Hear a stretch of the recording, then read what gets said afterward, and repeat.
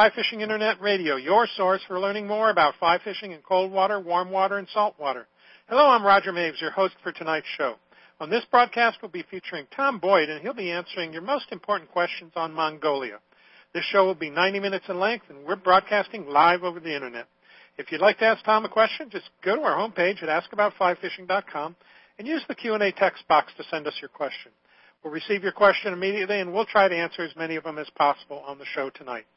And while you're there, make sure you sign up to receive our announcements so you don't miss out on any of our future broadcasts.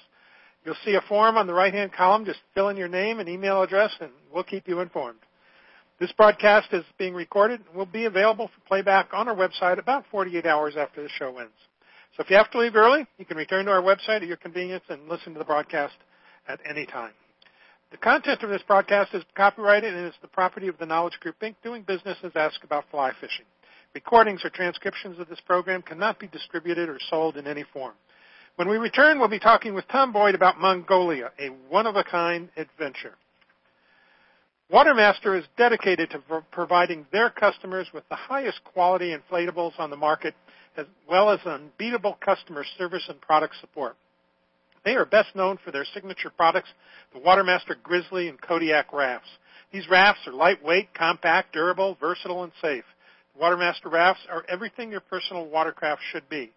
They have been used by anglers and hunters all over the world for over 15 years, including Dave Whitlock, one of fly fishing's greatest innovators. Dave said, "With my WaterMaster, I can enjoy more fishing per hour than any other method I have ever tried. After 2.5 years of testing 15 models of kick boats, I'm convinced that the WaterMaster is the ultimate personal flotation craft for warm and cold water fly fishing." Visit WaterMaster today and take a look at the ultimate personal flotation craft. Go to BigSkyInflatables.com. Again, that's BigSkyInflatables.com. Before we introduce Tom, we'd like to let you know about the great prizes we have to give away tonight. For our drawing tonight, we'll be giving away a 1-year membership to Fly Fishers International and a 1-year subscription to Fly Fishing and Tying Journal. So you have 2 chances to win tonight in the drawing. Now, if you haven't registered yet for the drawing, you can do so now. Just go to our homepage at askaboutflyfishing.com and look for the link under Tom's section that says click here to register for our drawing. Click on that link and fill out the form. We'll announce the winners at the end of the show.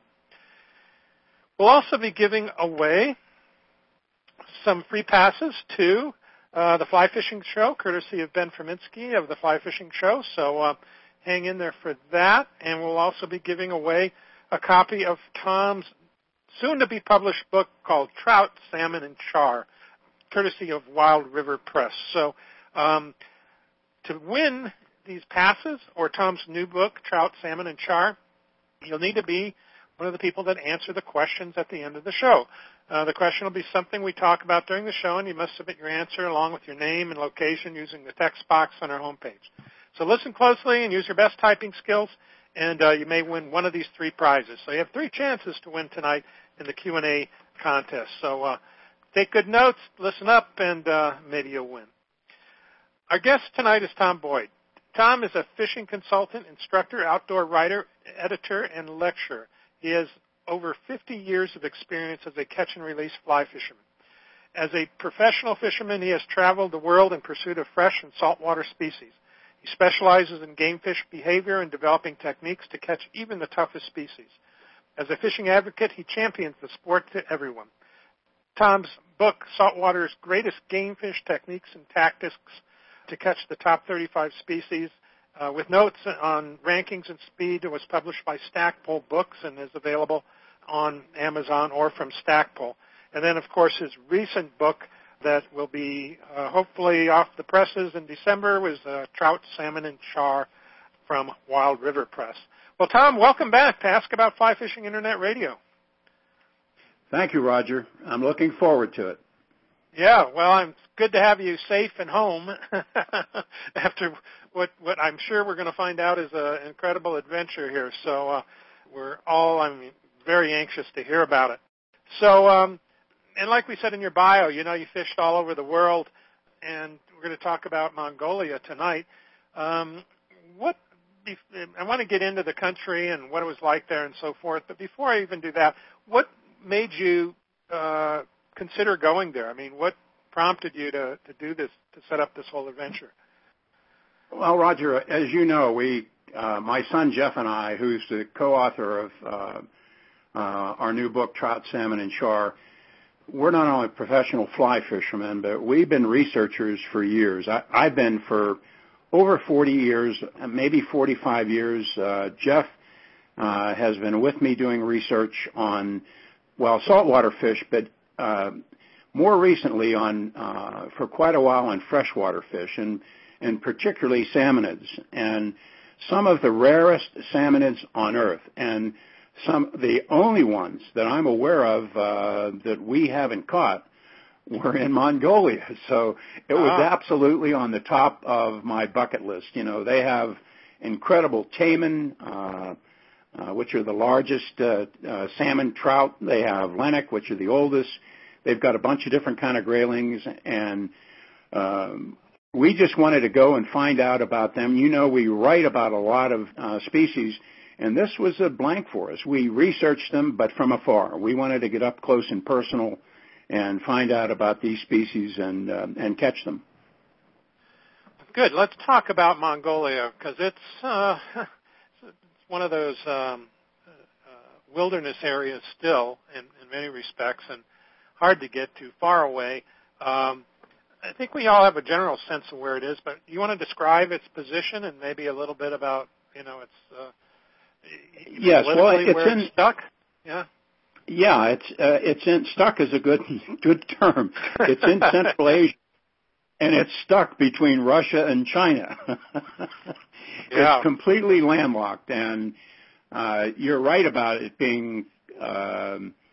It's not a very populous country. In fact, of all the countries in the world, it has the second lowest population density. Only Greenland has a lower population. It's got about 3 million people, and half of them live in its capital, and the other half are nomads spread throughout the steppes, living much like they did way back in the days of Genghis Khan. Yeah. I think last year I listened to the audiobook on Genghis Khan and was amazed that such a empire was built out of, an area such as Mongolia. It seems hard to believe that he almost conquered. Yeah, when you read, as a matter of fact, he conquered more than any other ruler conquer, from the Greeks, the Romans, the Huns, anybody. He ruled from Europe to the Pacific. It was incredible. Right. Yeah, incredible. How many square miles is it? How big is the country? Well, it's a little over 600,000 square miles, which means it's about a sixth the size of the United States, and it's about 2.5 times the size of Texas. So, it's a big country. It is truly a big country. What makes it even bigger, and I mean really big, is that it barely has a road system. I mean, a couple of the larger cities are connected, but once you get outside of the capital, you're pretty much running on the steppes over roads that don't exist, or you're just driving wherever you can. Yeah, that's that was one of my questions. Is what was the topography like there? So really just no fences, I take it. You couldn't do that in the West United States. You run into a fence in no time at all. So unfenced. Well, the topography though is really different. I mean, for the topography, if you get on the south, most of your listeners probably heard of the Gobi Desert, and that's where it's at. It's in southern Mongolia, and it's completely different. If you go to the eastern part, that's the Amur River Basin, and it's one of the largest protected areas in the world. It's huge. If you go to the north, and that's where we were mostly, the central and the north areas, and that's the lakes area. And they have lakes up there, for example. We stayed in a gear camp, a soft-sided structure on Lake Kosovo, and I'm not pronouncing that right, but it's the second purest lake in the world next to Lake Baikal. And in fact, the river that drains it, the Selenge, goes into Lake Baikal. And that lake, the waters are so pure there, it's so incredible. In the winter, they freeze over. The people will clean the snow off it, the lake, and they can look through several feet of ice and see the water below and the animal life that's in it. And then you go to the western part, and that's mountains. They have mountains that are over 17,000 feet. So the topography of the country is very, very diverse. Yeah. So you were primarily in the northern part. I'm getting ahead of it. That's where you spent your time, close to the border, or? I'm sorry, Roger, I lost you there. Okay. I said, what part of Mongolia did you go to then for the fishing? Well, when we went fishing, we went to the north central part. We stopped by and fished several rivers, but our goal, when we first went there, we were going to fish the Egg River and the River. They're very famous. But we had the opportunity through, Fly Shop Mongolia, who are native Mongolians, to fish an area where no Westerners had ever fished before. And this is the Shishked Tengus National Park.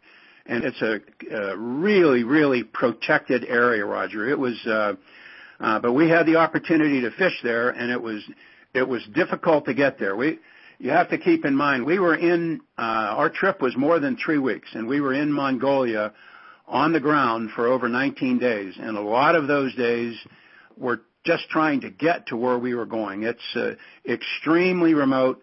Again, no roads. We drove across the steppes and up mountains, and when I got home, I calculated that as the crow flies, we had driven about 1,200 miles. And believe me, it was never in it as the crow flies. I don't think we ever drove in a straight line. We were up and down and sideways, and it was just exciting going where we went. And the only thing we had was dead reckoning, and we did have GPS though. But a number of times we had to stop and ask the nomads for directions, and they were so friendly. I mean, the nomads, they're unbelievable. I mean, this is such a rich culture, and some of them invited us into their homes, and it was incredible. It was really wonderful. Now, you had mentioned this. Now, did you use the outfitter there? Yes, we did. Mongolia? Okay.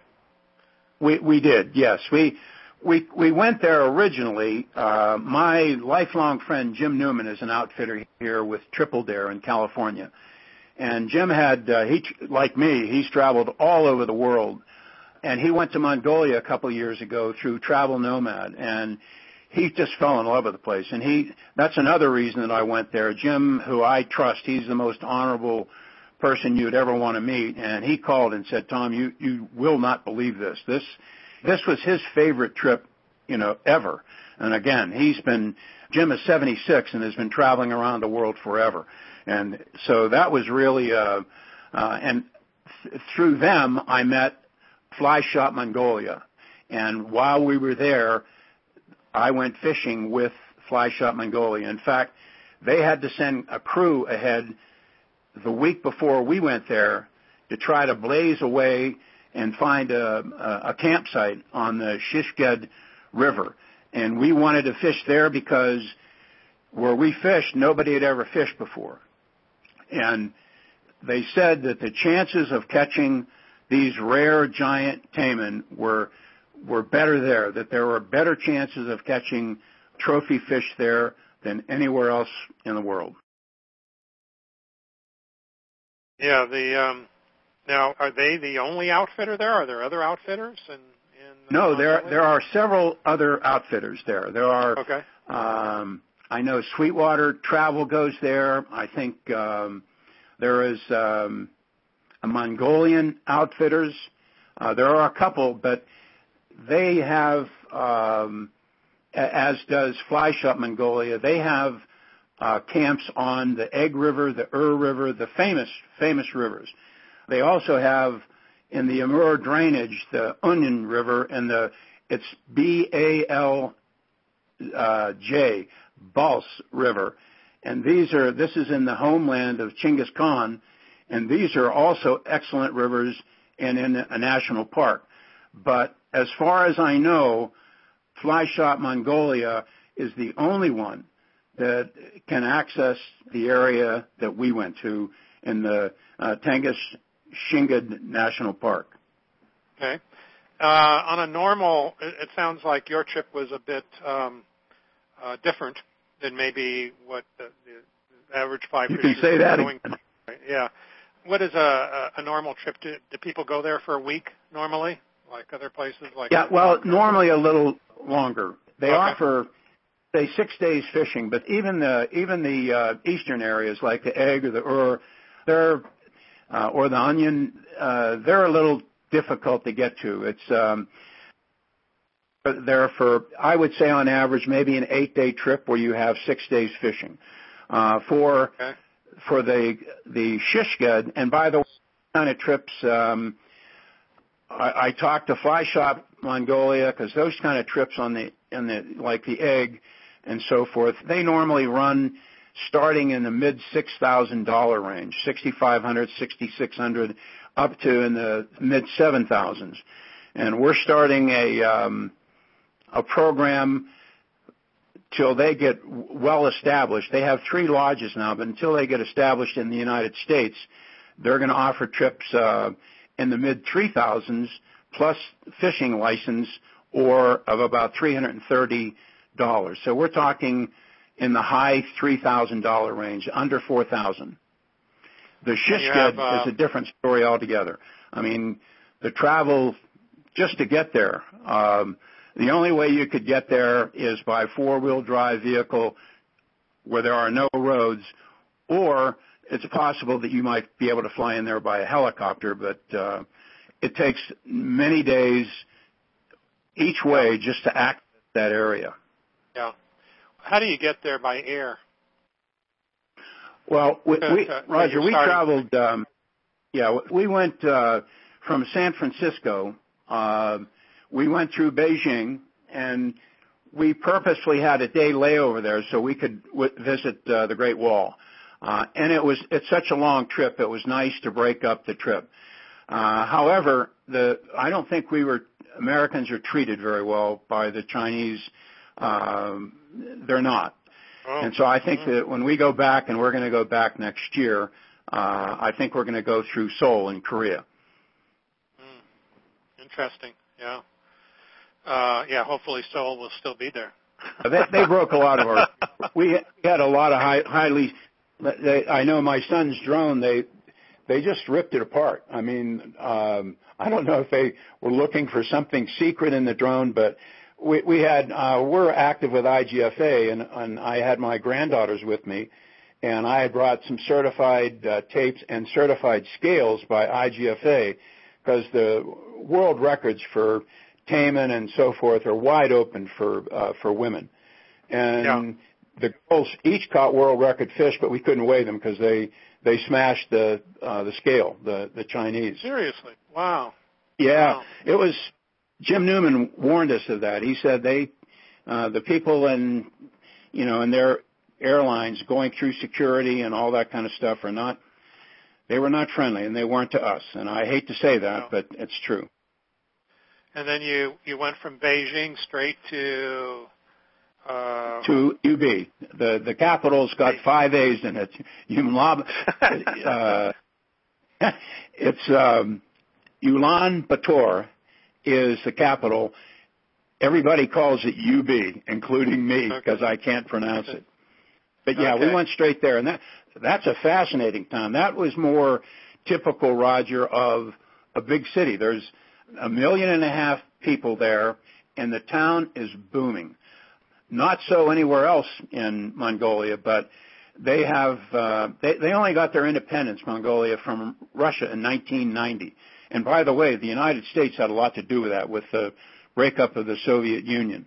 And so Mongolians may not like the Chinese very much or the Russians very much, but they like Americans, And when they got their independence in 1990, I don't think that would have happened if it were not for us. But since then, the Chinese and the Russians, they're rich in minerals and oil and all kinds of things like that, and especially precious metals, gold, silver, and these are some of the most toxic kind of mines. And you could see evidence of mining over Mongolia, and I think a lot of times the Chinese and the Russians, are not conservationists in their own country.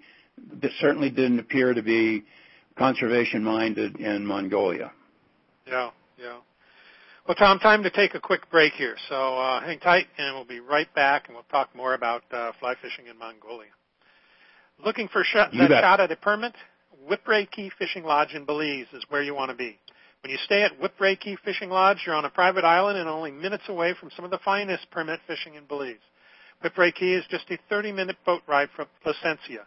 Once you're there, you'll be fishing Permit Alley, one of Belize's best fisheries, and you won't be taking long boat rides to get started. You'll fish with world-class guides like Daniel Cabral, whose family has fished the area for over 30 years. Want to switch it up and fish for tarpon and bonefish and make it a grand slam? They can make it happen at Whipray Key Fishing Lodge. Book your next adventure now. Visit whipraykeyfishinglodge.com. Again, that's whipraykeyfishinglodge.com. You're listening to Ask About Fly Fishing Internet Radio, and we're talking with Tom Boyd about Mongolia, a one-of-a-kind adventure. If you'd like to ask Tom a question, just go to our homepage at askaboutflyfishing.com and use that Q&A text box to send us your question. We'll receive your question immediately, and we'll try to answer as many of them as possible on the show tonight. Well, Tom, I always ask my guests, hey, what's going on in your fly fishing world? So tell us, beyond the Mongolia trip, what else you're up to nowadays. Well, my son Jeff and I, again, we're researchers, and after Mongolia, we went up to the Drifters Lodge in Alaska. We got back, and we're really been working hard on our book and writing articles. As a matter of fact, I stayed up all last night and wrote an article for a magazine out of South Africa, The Complete Fly Fisherman. Of course, I'm with Fly Fish America magazine. I'm their editor-at-large. Jeff and I are doing articles for them. We've been doing a lot of planning. We have just formed Team Boyd. I've had a lot of people that were interested in following and fishing with me over the years, but we were pretty much too much involved in the research. But now we're doing more and more of that, and we decided that we would form, and plus we have my two granddaughters, Julia and KK Boyd. They're 20 and 23 years old, and they're very interested in doing the kind of work that Jeff and I do. So we brought them along, and with a good friend and like an adopted son, Mike Marshall, we formed Team Boyd to do research. And what we're doing now, for the first time, we're going to see if we can attract members that might want to fish with us. We have a lot of advantages. We're going to be doing things like, tagging and fin clips and DNA genetic work on fish, exploring new areas. And we're very fortunate to be able to fish some areas that are unique. I mean, we often explore areas where nobody has ever been before. And in any event, we want to try to pass some of this on, get some of the people working. We're doing this now with Fly Shop Mongolia, and part of our agreement with Team Boyd and Fly Shop Mongolia is that we would work as best we could to help with the endangered taimen. They're either threatened or endangered in most of their range. They used to be from Western Europe all the way to the Pacific, and now the last probably stronghold is in Mongolia and a few parts of Siberia.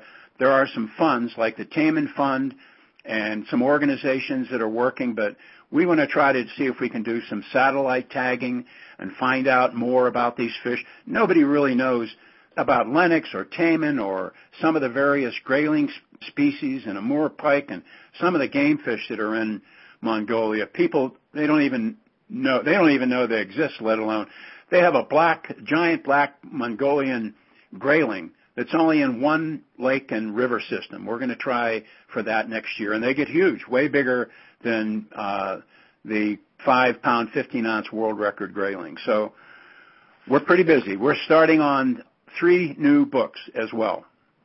Oh, wow. You guys are busy. Good for you. I'll say what Lefty Kreh always used to say. I've completely failed retirement. There you go. Yeah, well, so and your upcoming book, Trout, Salmon, and Char, will be off the presses hopefully in December, you said?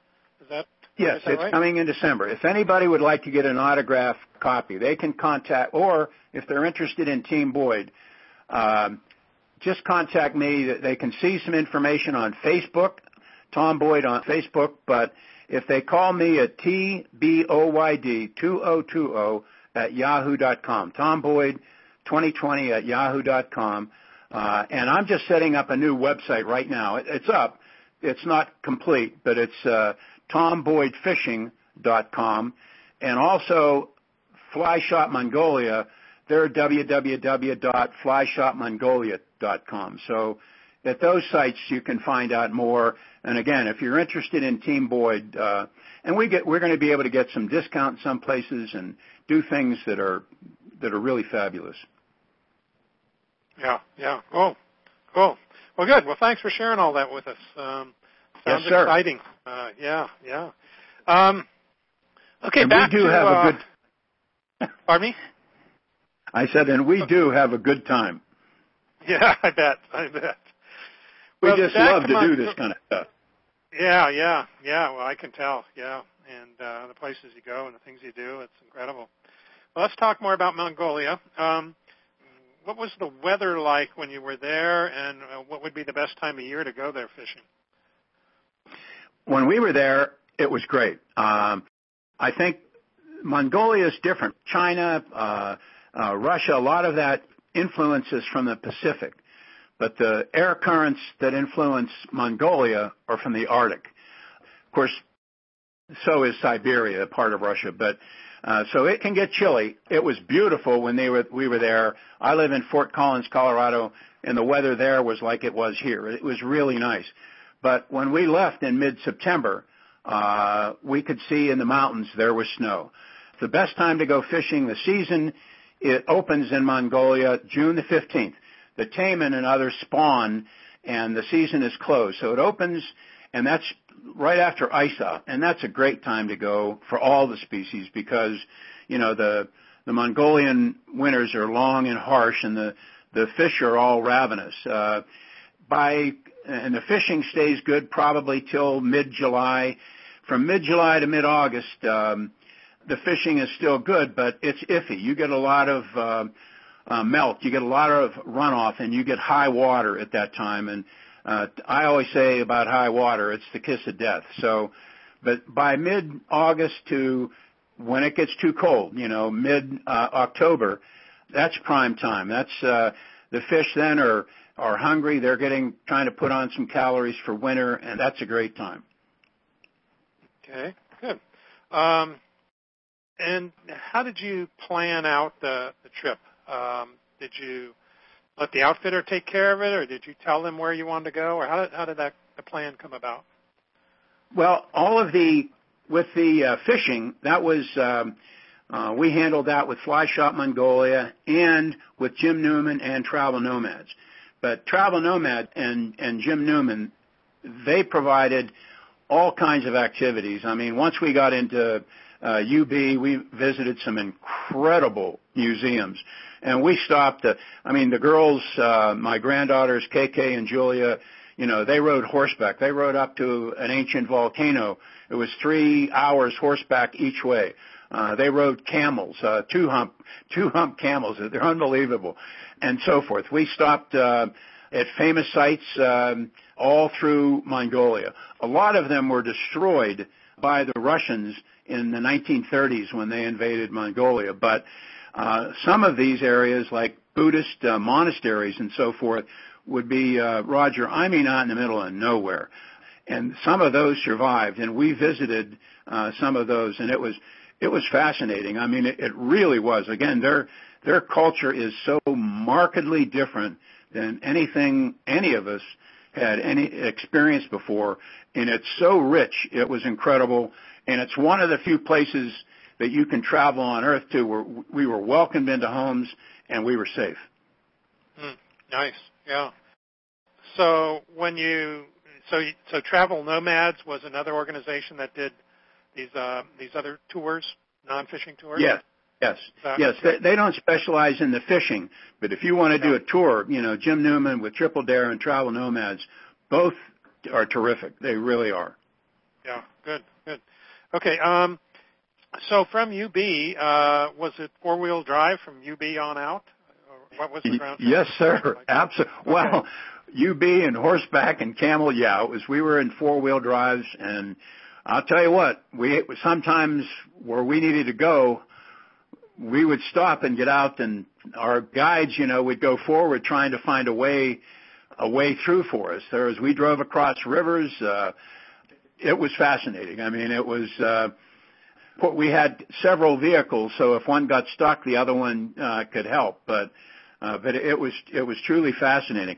I laughed a lot because you'd be driving down this area where maybe 10 other four-wheel drive vehicles had ever driven, and you'd see a tiny little sign, I mean, and it was like, it would show, you're looking up at this mountain, and they would show maybe a 6-inch triangular sign that would show a vehicle going up a steep grade, and I'd just laugh, because it was, you'd think, how could anybody put a sign on this thing? It's not even a road.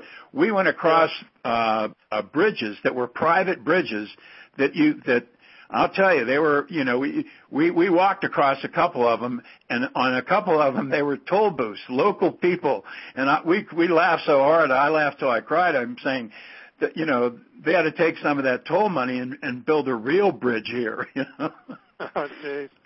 Yeah, what kind of vehicles did they have? I mean, what make, models, kind of things did they use? Well, I'm not familiar with they had a Russian vehicle, 2 Russian vehicles that were kind of like vans, power wagons. But the Fly Shop Mongolia guys had, expensive 4-wheel drive vehicles. Up there, they really need something that's good. If you get on my site or their site, you can see some of the places they access are on horseback or by camel. I mean, some of the places that they go are, they have, fixed-sided, real comfortable lodges. But if you want to get out on the edge, like I do often and my son Jeff does, they can access some of these headwaters all kind of ways. As a matter of fact, one of the partners in the Fly Shop has a brother that has a helicopter company. So we've been talking about that. And the partners, by the way, are Essie Suki, Amara Sims, and Ganbat, and I'm going to do the best I can on Ganbat's name because it's got about 18 letters in it. But it's basically Seven Regin is my best effort at pronouncing. And these are 3 young businessmen that opened the first and only fly shop in Mongolia. And we laughed about that too. I said, that's a good way to go broke. I mean, because in Mongolia, everybody fishes with spinning rods and spinners or, hand lines and things like that. There aren't a whole lot of fly fishermen, and I just thought that was a great thought because what they're trying to do is influence the country to change for the benefit of the taimen and the Lennox and so forth. These guys go out and catch them, with grappling hooks, drill through the ice and catch them with live bait and kill them, or catch them, with lures that have lots of treble hooks on them and so forth. So I commend these 3 young, bright Mongolians for their effort. So they are trying to do something politically to protect these areas, or what's? Yeah, they are. And in fact, in order for Team Boyd, Jeff and I have a lot of opportunities, and we work on this kind of stuff, but we're really committed to this because there's so much work that has to be done. We talked about specific things, like we want to do some satellite tagging. Like Lennox and taimen, people really don't even know how old they are. That they did a study about 15 years ago in the Egg River, and they found out that the biomass for taimen had dropped 50%.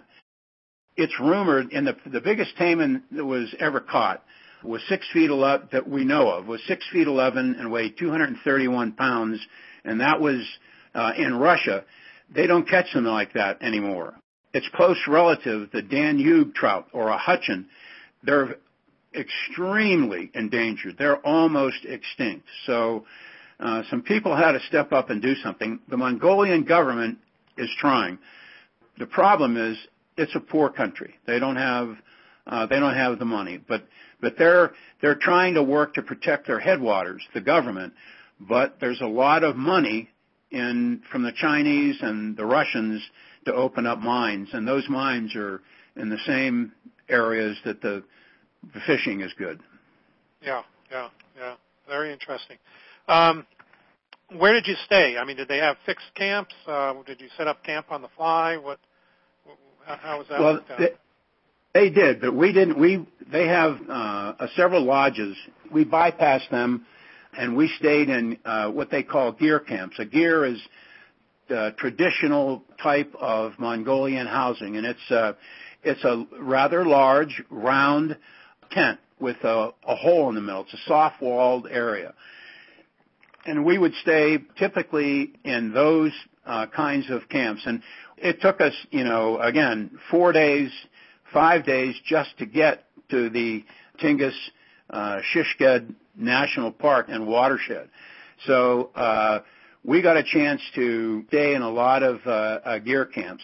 They did build, they are building the Fly Shop Mongolia, a new site on a lake, but it wasn't finished. And they have wood cabins, but it wasn't finished. But we stayed there and we roughed it. But it was exciting. Even the camp that they put up with us, the tent camp, we had they would, over an open fire, they would make hot water for us to take showers. They have a boy and girl potty that they made.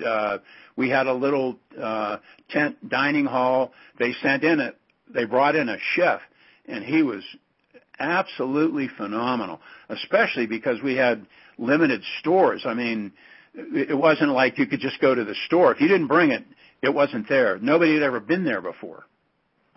Yeah. What was the food like? I mean, was it American food? The food that they made for us was great. And we did traditional things. For example, they asked, would you like to, when we were at the camp on the lake that they were just finishing, I can't pronounce it, but in any event, they said, would you like to have a traditional mutton? And I said, okay. And I said, I'm not a mutton fan, but yeah, if that's the tradition, we'd like to try it. They went right out and grabbed a sheep and killed it right there. And, oh, jeez. And I mean, it was fresh, huh? I told my granddaughters, I said, I don't think you want to see this. But, I mean, it's the way they do. They raise all the animals that they raise, Roger, including horses. The 5 mouths, they call the 5 mouths. They raise horses, and they feed it, but they also eat them. They like to eat the horses because they think they give them great strength and vigor. But the second of the 5 mouths are yaks and cows. They count them as one mouth because they can interbreed. But camels are the third, sheep are the fourth, and goats are the fifth. So those 6 species comprise the 5 mouths, and everything they raise, they slaughter and eat, or they sell, or they take the wool, because the yak and their goats and lambs, they make Mongolian fur, which is cashmere, which is the best in the world. I think it's the best because the conditions, the winters are so harsh with the Arctic winds that their fur, their wool is very, very dense. Yeah. Did you need any security? Was there any security? Well, we did. I've never seen anything like this. When we got up to the final fixed camp, the one that they're outfitting, and I apologize for not being able to pronounce the name, but the head of the border patrol for that area, and this little village, there was only about, maybe 1,000 people in it. And he came over and talked to us. He didn't speak English, but, our guide spoke English, and Essie, one of the 3 partners, He talked to them, and they assigned a guard to us. His name was Bobby. He was so friendly, but he also carried an AK-47 with him. And everywhere we went, he went carrying that AK-47. I was teasing him about he couldn't shoot any taimen, you know. Yeah. Yeah. We were so close to the Siberian border. As a matter of fact, Bobby, and he didn't speak any English, nor did some of our guides, but it's amazing how well we got along, that we communicated. You know why? Because they're just so darn nice. They're so caring, and they anticipate what you need, and they do it. I mean, they're just great. And Bobby, our guide, our security guard, he came with us, and we just enjoyed the heck out of him. It was really a lot of, other than just being immersed in this incredible culture. It was a lot of fun. Yeah. Okay, Tom, time to take another quick break. When we come back, we'll talk about the fishing and what it was like, how you did it, and so forth. So hang tight, everyone. We'll be right back. Baja Fly Fishing Company is dedicated to fulfilling your vacation dreams. And just so there's no mistake, they derive as much pleasure helping a novice improve as they do fishing with a pro. From the casual to the hardcore, they can match their expectations with their experience and coaching. A vacation with Baja Fly Fishing is more than a fishing trip. It's a full-on Baja experience that you will remember forever. They know the Baja after 40 years of traveling its back roads, kayaking its shoreline, surfing, and snorkeling while pioneering the fly fishing techniques that have evolved into the tactics used today. They are well-versed in fly fishing the beach, in kayaks, on pongas, and are well-versed in all tackle types. Join them in pursuit of roosterfish, dorado, marlin, sailfish, wahoo, jack crevalle, yellowfin, skipjack, and many other species. Learn more about Baja Fly Fishing Company by visiting their website at BajaFlyFish.com. Again, that's BajaFlyFish.com. You're listening to Ask About Fly Fishing Internet Radio. We're talking with Tom Boyd about Mongolia, a one-of-a-kind adventure. If you'd like to ask Tom a question, just go to our homepage and fill out that form and send your question in, and we'll try to answer it on the show tonight. Okay, so Tom, you've been mentioning a bunch of rivers. How many different rivers did you fish? Well, we only fished three.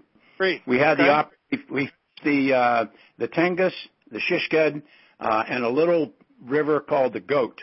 So we just fished three, but the famous rivers there that are well known and draw all of the outfitters are the Egg River, the River, the Onan River. The Onan, again, is in the home.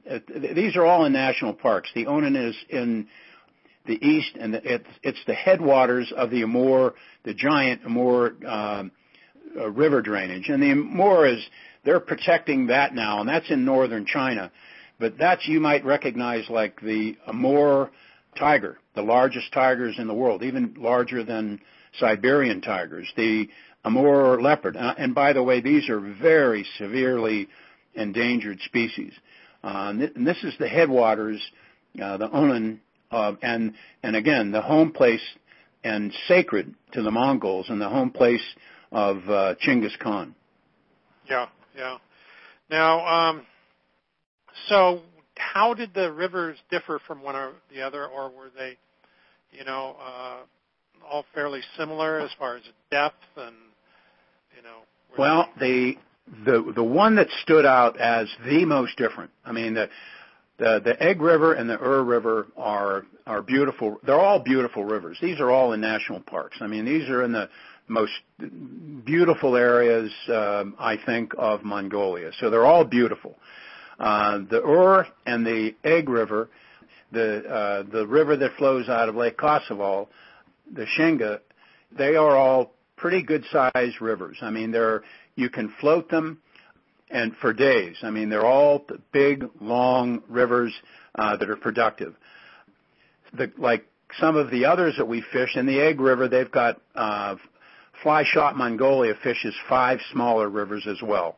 The same thing in the Onan. There's the Balj, I can't pronounce that, and 3 other rivers that they fish, and they're all smaller streams. And they're all wadeable. They're absolutely loaded with grayling, a bunch of different kind of grayling. And I mean, you put your fly in the water and any dry fly, and you catch them. It's difficult, say, to catch linnet because the grayling will eat your fly first. But the most different river was the Shishkut, and the Shishkut is crystal clear. I mean, crystal clear. It's very shallow. It varies from about 50 to 100, over 100 feet wide, maybe even as much as 120 or 30 feet wide. And the thing that really makes it unusual is it's in a hurry. I mean, it's fast. You have to watch yourself when you're wading. I mean, even if you're wading in only knee-deep water, you can feel the current. And the difference with the Shishkut was, in order to protect the taimen, you're not allowed to fish from a boat. So you're not allowed to have an anchor. So they have additional rules for that watershed to, restrict and frankly make it harder to catch a taimen. The rules there are fly fishing only, single barbless hook, period. They're not allowed to fish with other kinds of hardware there. And even in the lower sections of the Shishkut, they are limited to 140 rods per year. The area that we fished, we're negotiating right now, and we think we're going to have the opportunity to only have 36 rods. So we can have 36 people go there to fish. In what period of time? The whole year. That starts the whole year. June. The whole year. Yeah, and again, these are the Mongolian government, and we hope to talk to them on our next trip. The people that are, because there's only one man really that's making the decisions on this, and we want to try to get some input there because we have a lot of experience in doing this and protecting, individual species and so forth over the years. But it truly, Roger, this is a unique fishery. You can see that they're really trying to do the right thing, but it's lack of resources and a lot of money pushing back the other way. Yeah. Well, now, did you fish any lakes this time? I know you said next time. No, we didn't.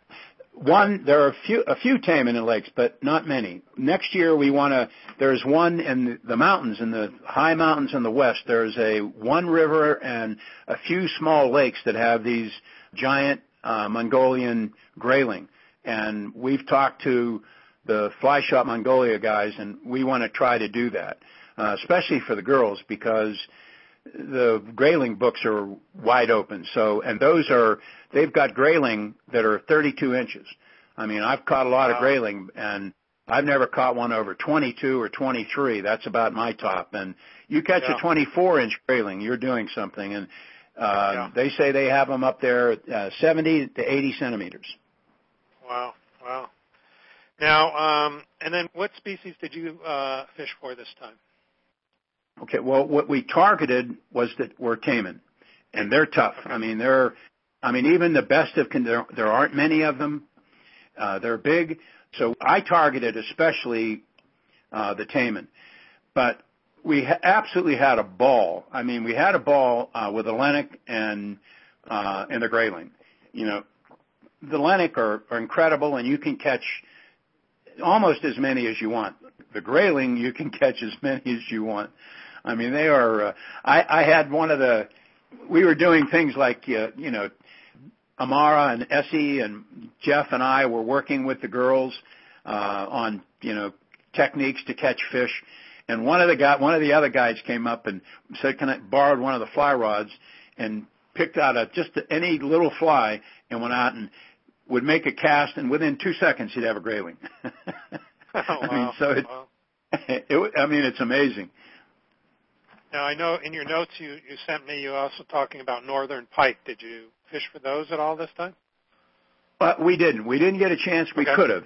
There are, and I'll tell you what, they're absolutely amazing. They're called the Amur pike, and they occur over in the Onion and the Amur river drainage.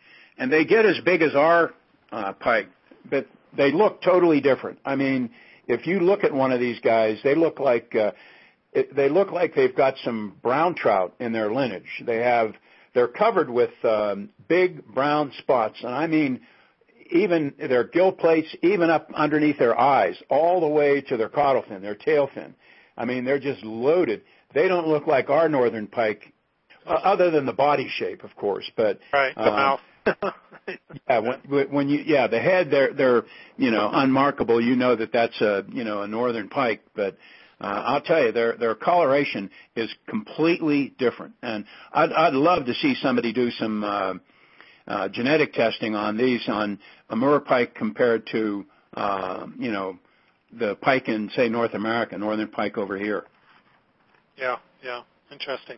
So let's talk about what rods did you bring? I'm sure you brought a selection, but what weights did you? Well, we did. One thing that the people, Fly Rod Mongolia, they had all their rods already fixed up, but we had better rods, and we used different rods for different things. For example, they recommended that we bring spey rods. And 9 and 10 weight spey rods to cast the giant flies that you have to cast for taimen. But again, I teach tactics, and so does Jeff. I landed a 340-pound billfish on a 12-weight rod and a 20-pound tippet. So it was a blue marlin. So I mean, I brought, and both Jeff and I used Temple Fork Outfitters 8-weight. It's an 11-foot switch rod, but we used new Sage X rods, 7-foot 10 weights we used, and 5 weights. They were, for the Lennox and the Grayling. The Grayling you could have used even a smaller rod, although they fight like the dickens, and they're big Grayling there. They really are. Matter of fact, KK, my granddaughter, she caught a really big one. It's a shame. I would say it was every bit of.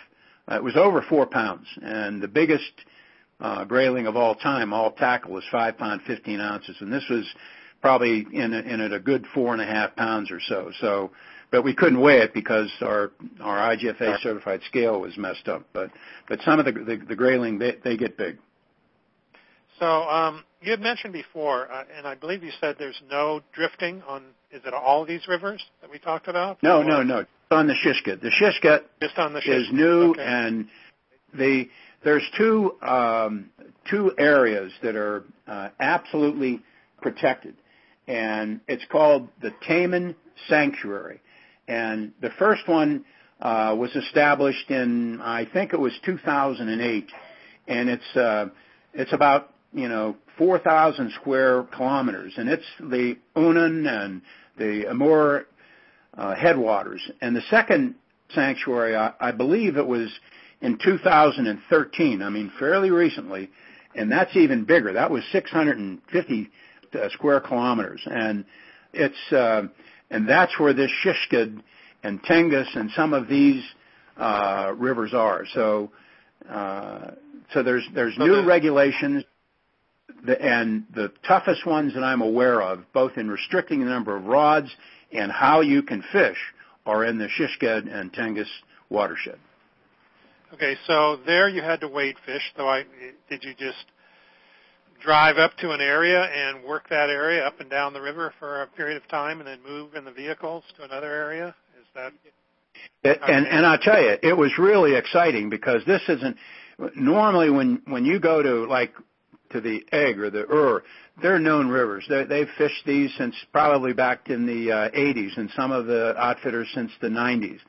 So their guides, they know every inch of those rivers. They might float a stretch of 10 or 20 or 50 miles, but or more, but they know the river. They know where the fish are.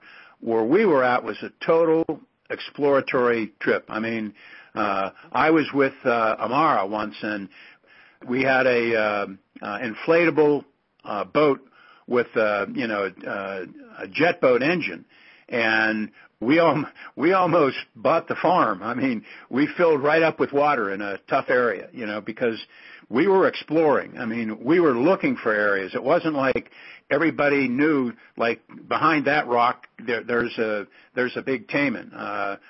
So we went down the river looking for areas, that might hold taimen. And I'll tell you, these guys are guides. I've got good vision for fish, and so does Jeff. But these guys were better. They could really see fish. We saw lots of them. They saw a lot more. So did you use where you did use boats? Is it mainly for transportation rather than fishing? Oh yeah. Okay. We would get down. In fact, we did. You could choose whatever we wanted to do, whatever species we wanted to go for. I mean, whether we're going to go out for half a day or a full day. A couple of times we even had, remote spike camps. We'd take our gear and head, upstream, 10 miles or whatever, and, set up a campsite overnight, and the guys would cook. And by the way, it was unbelievable how good they made food, but that's how we would do. And we would spread out. There were only 5 of us, but we would spread out on the river. We tried to vary, who we fished with. Mike Marshall, my granddaughters, Jeff and I. Jeff and I didn't fish together too much, and normally we're inseparable. Normally we go everywhere together, fish together, research together, and so forth. But since we're professionals, we divided up to try to help the girls, and they really did well, and Mike Marshall as well. Yeah, cool. Let's take another quick break here, and then when we come back, let's talk about each of the fish and what it was like fishing for them. So hang tight with me, Tom. We'll be right back. Fly Fishers International needs your support. Its conservation projects at both the national and club level are addressing critical issues of importance to fly fishers. The organization provides grants to help with restoration of habitats like Wolf Creek in Idaho and Sands Creek in Upper Delaware in New York, and funds projects that collect valuable data about fish and their habitats, like the Peacock Bass study in Miami, Florida. Fly Fishers International's core values remain unchanged: to serve as a strong advocate for fly fishing in all waters for all of fish, to preserve and to promote the arts of fly casting and fly tying, and to help ensure future generations can continue to enjoy these one-of-a-kind experiences. These efforts won't be nearly as effective without your help. If you're not already a member, we invite you to join Fly Fishers International as they work to cultivate conservation, education, and community within the sport of fly fishing. Join Fly Fishers International today and help support their fine work. For more information, go to their website at flyfishersinternational.org. Again, that's flyfishersinternational.org. You're listening to Ask About Fly Fishing Internet Radio. We're talking with Tom Boyd about Mongolia, one-of-a-kind adventure. If you'd like to ask a question, just go to our homepage, fill out that form, and we'll try to answer your questions tonight on the show. Okay, Tom, let's break these fish down in the last segment we have here. Let's talk about the taimen first of all. Describe the fish and, its characteristics and so forth, and what you learned about it when you were over there. Well, the taimen they're the largest member of the Semanidae family, which includes salmon, trout, and whitefish. The largest on record, I mentioned before, was 6 feet 11 inches long. They say in days gone by that they were even bigger. They're a potamoraminous fish, which means they just are completely freshwater. They don't go in the salt. They exist in both the Arctic drainage and the Pacific drainage. They're primarily piscivorous, which means they eat fish, but of all the salmonids, I believe they are the most aggressive. They really are. I mean, on top, they'll eat ducks, muskrats, rats, anything that moves on top. As a matter of fact, they've been known to eat beavers. I mean, can you imagine that? I mean, do you have any beaver flies with you? I mean, they're incredible. I mean, you'd have to bring a whole suitcase just for the beaver flies, yeah. Well, some of the ones we had Pat Cohen and Cammie Ziegler tie flies for us, and they're a couple of the best tires, especially with deer hair, on planet Earth. And some of the flies, we had to go get special fly boxes just to hold these. And for example, the first time I was fishing with Mike, and we saw a taimen behind a rock going by that was over 5 feet long. And we stopped, and I jumped up on this rock because I was up, and my guide saw the size of the taimen, and he took 3 of these beautiful, beautiful, giant 10-inch, 11-inch flies, grabbed 3 of them, tied them all together. And I flipped this. It looked like a damn colored mop. Flipped it, and this taimen came right after it, and the fool missed it. I didn't get him, but I'll tell you what, that would have been. He was right there, fearless, and so I don't think you could throw a fly that was too big. It was incredible. But the taimen, they are not particularly spooky. Oh no, they're aggressive. Well, in here, there's no sophistication here. It's not like, you get a brown trout and, you catch them a couple of times and it's really hard to catch them again. They become sophisticated. They've never seen a fly. Plus, the taimen, one of the reasons they're endangered is they're so aggressive. They're difficult to catch because their numbers are down. But boy, they'll come from far away. You don't have to have a perfect drift or a dry drift. They'll come up and take dry flies. They really do. They are more aggressive on the surface than anything I know. And their first move, you think you have a steelhead or an Atlantic salmon, their first move is up. They jump like crazy. But in appearance, they're long, they're slender, they're more slender than any of the other salmon species and most of the other trout species. They have their characteristic color is their caudal fin, their tail fin is kind of like a orange brown, and their anal fin is orange brown, and part of the rear part of their body. That's their characteristic signature. And when it comes time for spawn, they get redder. But they're a beautiful fish. But what separates them is their size. I mean, they get the 40 inches considered a good fish. 50 inches and up is a trophy fish. The IGFA record is it's in the 90s. I forget, 92, 93 pounds, something like that.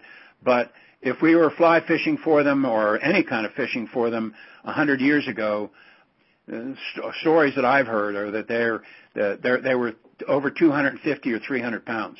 I mean, in fact, in the Arctic drainage where they, or the Pacific drainage rather, where they cohabit with king salmon, they eat king salmon. Where's your king salmon fly? Yeah. Well, what kind of flies did you take over there to use then? And what size were they? We emulated grayling. They're one of their, as piscivores, they eat other fish. So most of our streamer patterns that we took were emulated grayling, lennox, and small taimen because they eat their own. We also took on top, we took some really big articulated rat patterns. These are, not counting the tail, they would be 6 or 7 inch long flies and bulky. I mean, these were, deer hair patterns. We also took some gurglers. They work white gurglers that might emulate, grayling on top.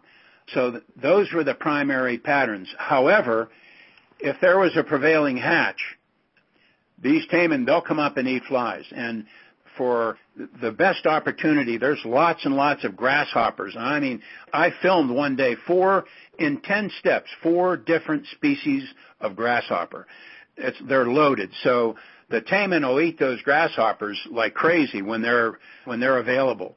And they also, Amara was just in teaching the girls, he put on, he didn't use an indicator, but he fished a nymph and caught, maybe about a small, but about a 30-inch taimen. So they were talking about in grasshopper season, using the grasshopper fly as your indicator and put a nymph dropper. And they said you could catch some big taimen that way. So so you do run into smaller taimen as well, huh? Oh, yeah. As a matter of fact, the biggest taimen that I got was only 40 inches. But it took a big grayling pattern, and I'll tell you what, he hit that. I mean, they are so aggressive, and immediately he was airborne. And before I could even, get him on the reel, he'd already, made 4 or 5 jumps. And I'll tell you what, they are really, really strong. They are spectacular fighters. They truly are.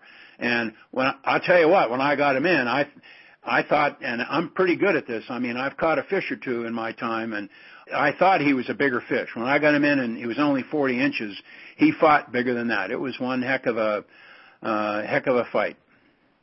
Now,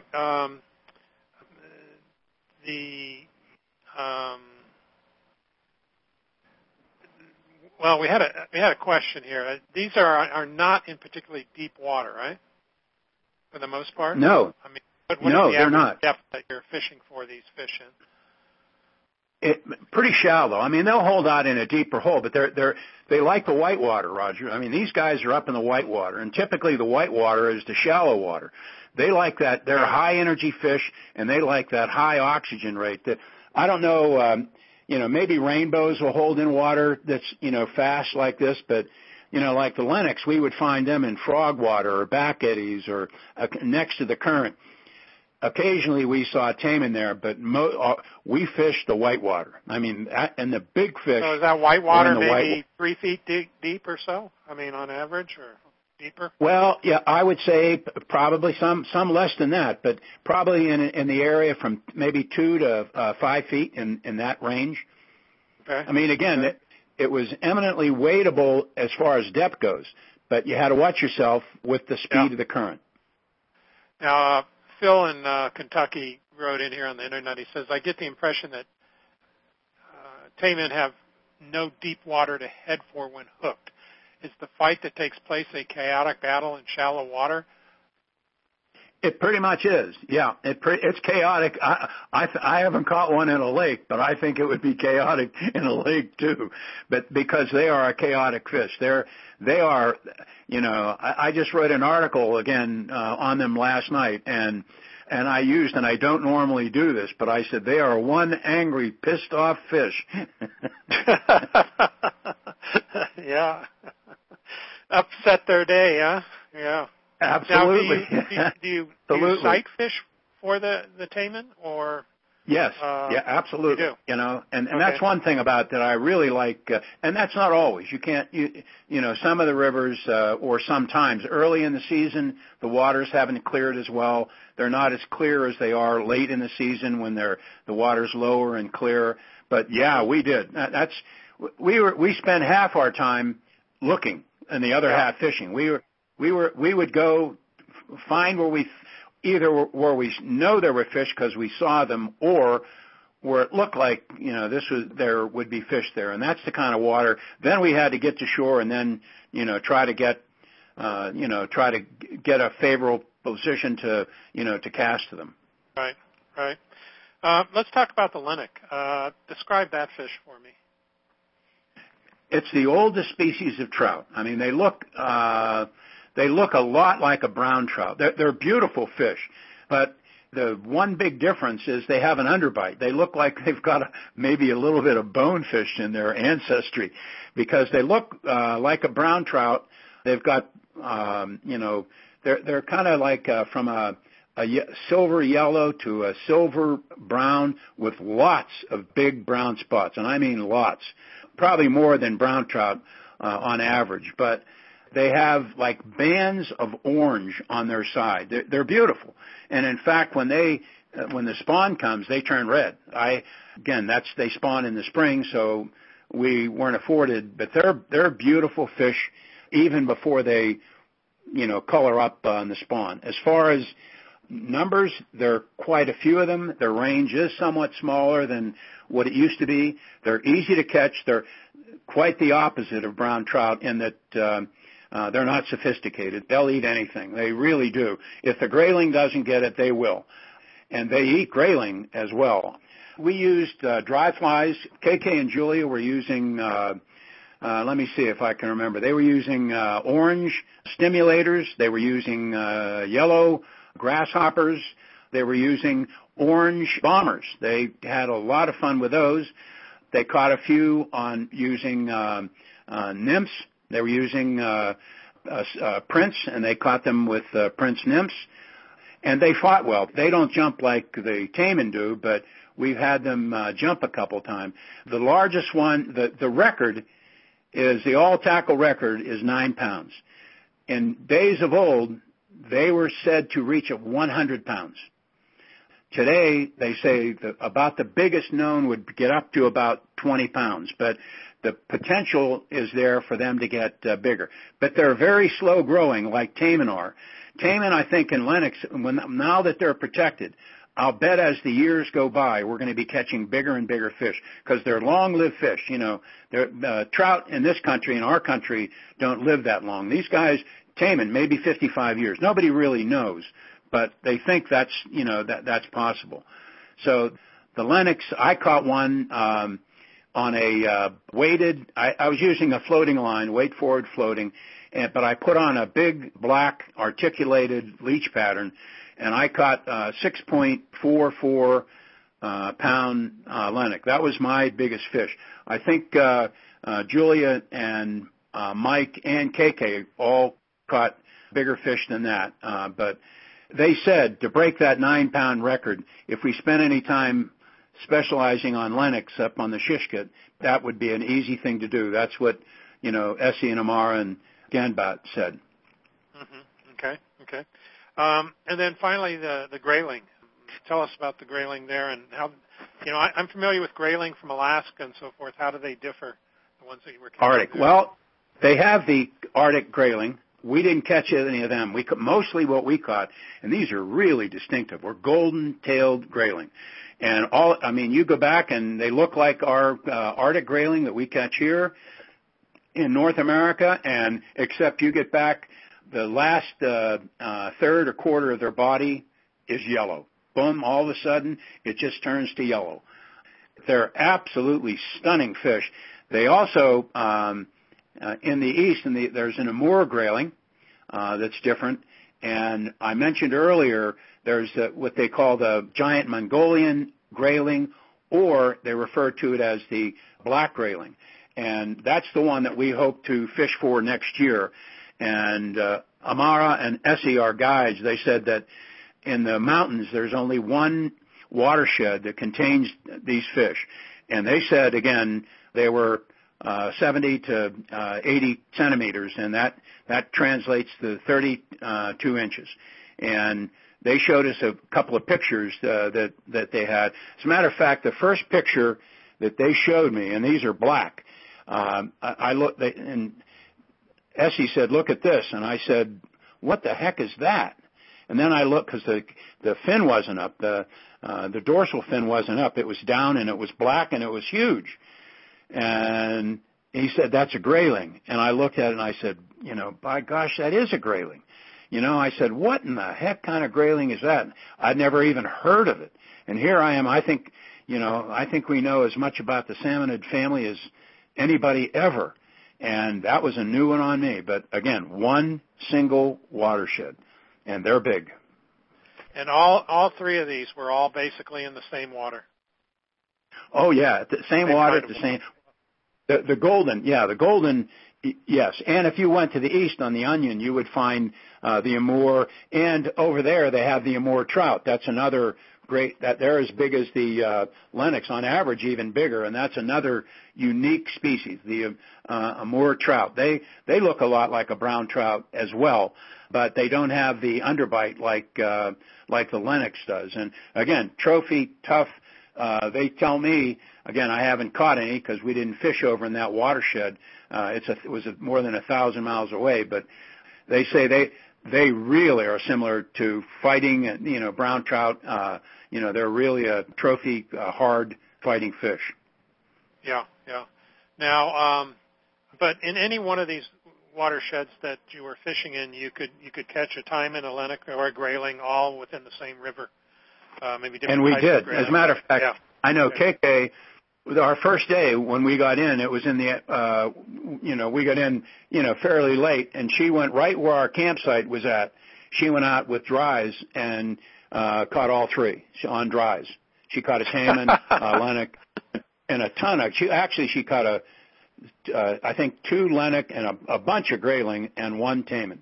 So yeah, they were, and this is at our. That's a good start. We just waited out at our campsite. Yeah. We were having Very a beer. Good. Yeah, very good, very good. Well, Tom, it's time to wrap this up, but thanks. Stay with me just a few more minutes. We're going to try to give away our book and a few passes here and some other prizes. So hang tight with me just a few more minutes, and we'll do that. The Bristol Bay region of southwest Alaska is home to the largest runs of wild salmon on the planet and some of the best trophy rainbow trout fishing found anywhere. The Pebble Mine still remains a threat to the region, and 2 million acres of federal lands may also be at risk. The entire fly fishing industry has united in this epic conservation battle. Anglers from across the country are joining the fight. Be one of them. Visit SaveBristolBay.org to learn more and to get involved. Again, visit SaveBristolBay.org. Just a quick reminder to everyone before you leave the website tonight, please take a minute and give us your feedback about the show. You can find a link on our homepage in the section under tonight's show that says, what did you think of the show? Just click on that link and leave your comments. We'd really appreciate it. Now it's time to give away a few prizes, and the winners for our drawings are randomly selected from the show's registration database. If you didn't register for tonight's show, it's too late now, but make sure you do for our next show so you have a chance to win one of these great prizes. Now, if you are the lucky winner, we'll contact you after the show and get the information from you so that we can get the prizes out to you. The first thing we're going to give away tonight is a one-year membership to the Fly Fishers International. And to learn more about them, go to flyfishersinternational.org, flyfishersinternational.org. Great organization to support. They're doing a lot with conservation, and I'm sure you'll enjoy being a part of that. Our winner for that is Scott Nelson in Oregon. Scott Nelson in Oregon. So congratulations, Scott. I know Scott's been a long-time listener, so I'm glad you were able to win this prize. The second thing we're giving away is a one-year subscription to Fly Fishing and Tying Journal, which you can learn more about at AmatoBooks.com. Again, this is Fly Fishing and Tying Journal at AmatoBooks.com. So check out their site. They have all kinds of periodicals as well as books on fly fishing. I'm sure you'll find something there that'll interest you. Our winner for that is Andy Cordova. Andy Cordova, another longtime listener in Nevada. So, Andy, congratulations on getting that subscription, and hope you have fun tying some of the flies that they have in that journal. So now what we'll do is we'll give away a copy of Tom's upcoming book. You'll have to wait a couple months to get it, but it'll be well worth it, I'm sure. And we'll give away a couple of passes to the Fly Fishing Show. So hopefully there's one near you. The Fly Fishing Show this year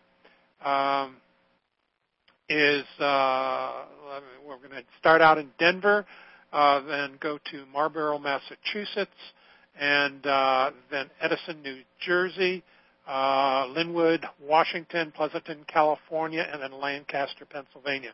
So it would be any one of those shows that you would be able to attend. So let's just throw this out here. I'll make this pretty easy tonight. What was the length of the world record taimen to date that Tom talked about? What was that length of that fish? And so Tom will see if we had any good note takers here and listeners, and see if we can't get some winners.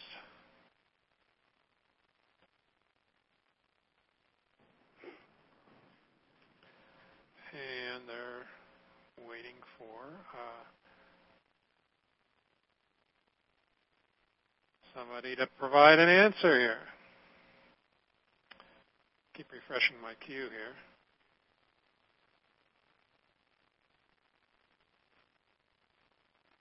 Okay. Starting to get some answers in here.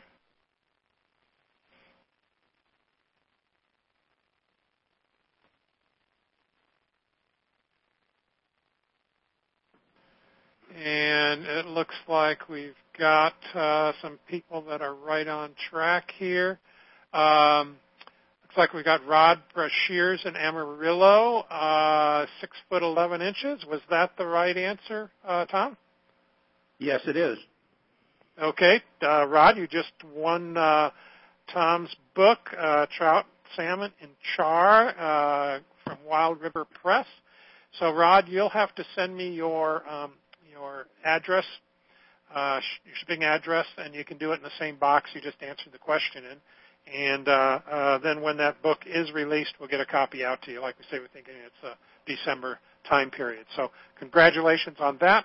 And our second winner is Phil in California, Kentucky, 6'11". Right answer, 2. So, Phil, you just got your ticket to one of the fly fishing shows.